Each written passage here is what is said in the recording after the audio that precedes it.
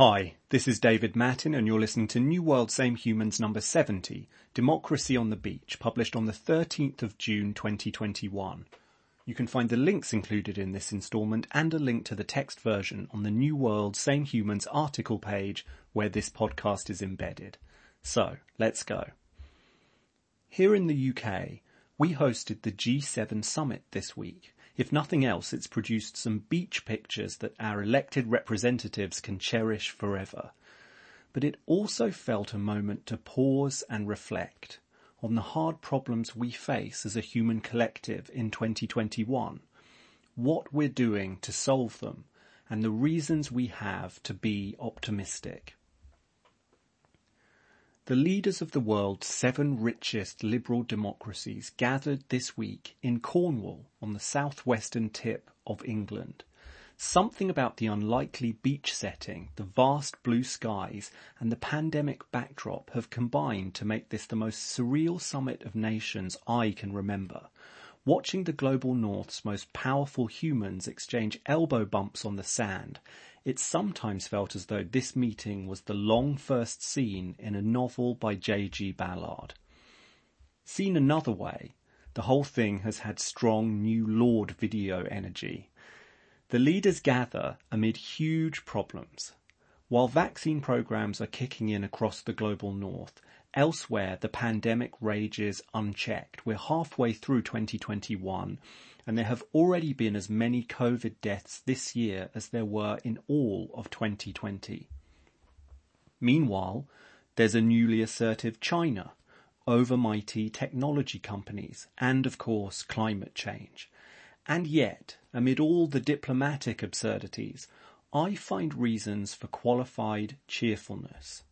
In advance of this week's summit, G7 finance ministers agreed a landmark new global tax framework intended to stop the tax avoidance practiced by techno-corporate giants such as Amazon. On China, Biden is pushing a new Build Back Better World plan as an alternative to China's Belt and Road. The plan will see G7 countries invest hundreds of billions of dollars in infrastructure across Africa and South America. G7 leaders pledged this week to move away from coal-burning power stations at home and end the funding of them in the developing world. The global north wants to get its carbon affairs in order before the crucial COP26 UN climate change conference in November, and it's not doing a bad job. Back in April, both the UK and the US made striking new pledges on emissions. Meanwhile, the summit closed with a promise to donate 1 billion vaccine doses to the developing world. Before you start to think that the weak English sun has gone to my head, some qualifiers. There are a lot of pledges here, and pledges are only talk, which is cheap. Let's see what's delivered. And for every promise made, interest groups are lining up to point out that more is needed.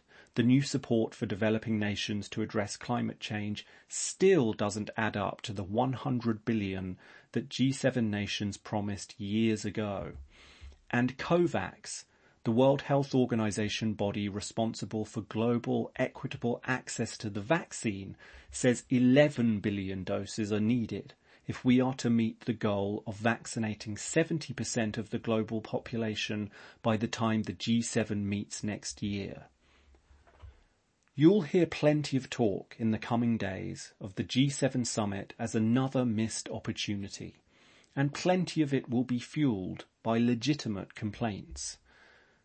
But in this strangest of G7 gatherings, I can't help but see glimmers of hope. The world's oldest democracies are tired, careworn, and stunned by the cataclysm that is COVID.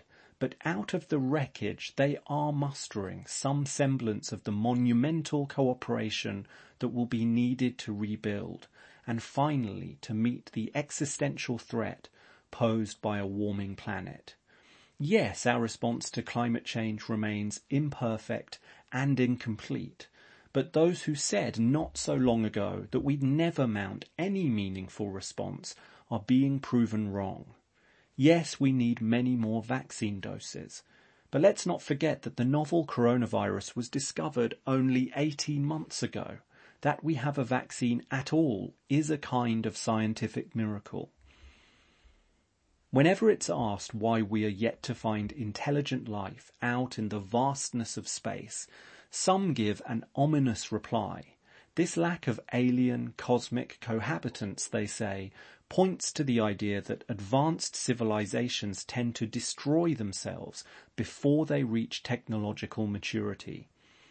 Whatever the real merits of that answer, it's one that taps into a deep-seated fear peculiar to we inhabitants of modernity.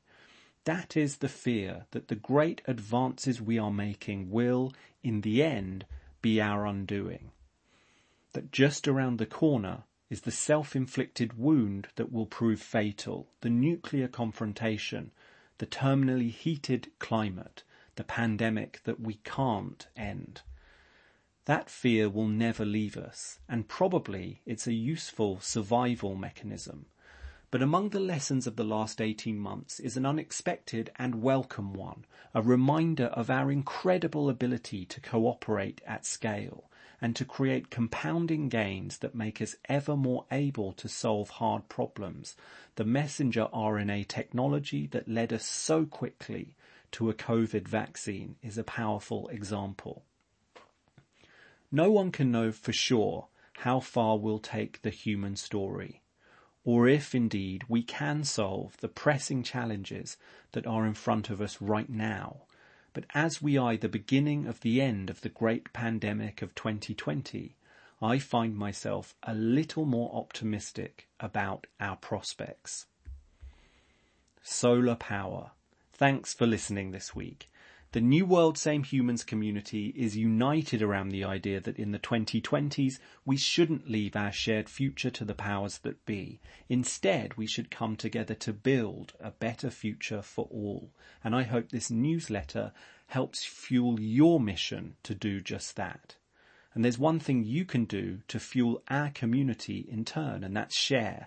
If this week's instalment resonated with you, why not forward the email to someone who'd also enjoy it, or share it across one of your social networks with a note on why you found it valuable.